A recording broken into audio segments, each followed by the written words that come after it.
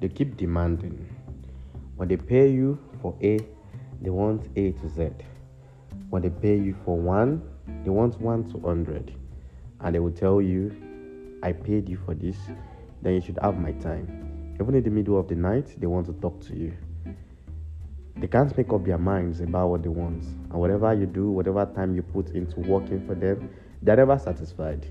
They suck up all your time and always known as time wasters. When whatever you do, they will make you go crazy. They will tell you they know where they are doing it cheaper and that your price is too much. They will make you feel useless of yourself. They will talk to you in a very rude manner and say, I paid you for this, so you should be up and listening to me. Whatever I do, you will listen to it. Customers are always right. And these are the things that they do.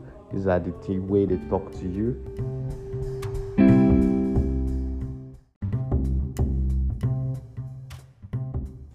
Most of the times, you're the one that attracts these toxic clients. You're the one that gives them the avenue. By doing too much free promos, you attract them.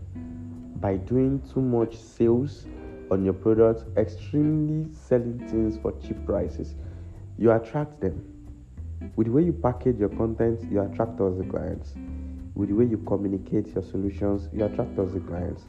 When you are always doing add up and group to group, link for link, you attract toxic clients. Because at the end of the day, you attract more people that want to drain your energy than people that want to pay you for the value you give. You attract toxic clients with the way you package your products.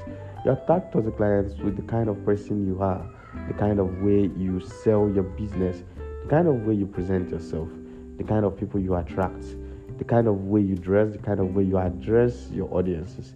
You attract toxic clients like this. The best advice I can give you today is stay away from toxic clients. They will drain you and drain your vision.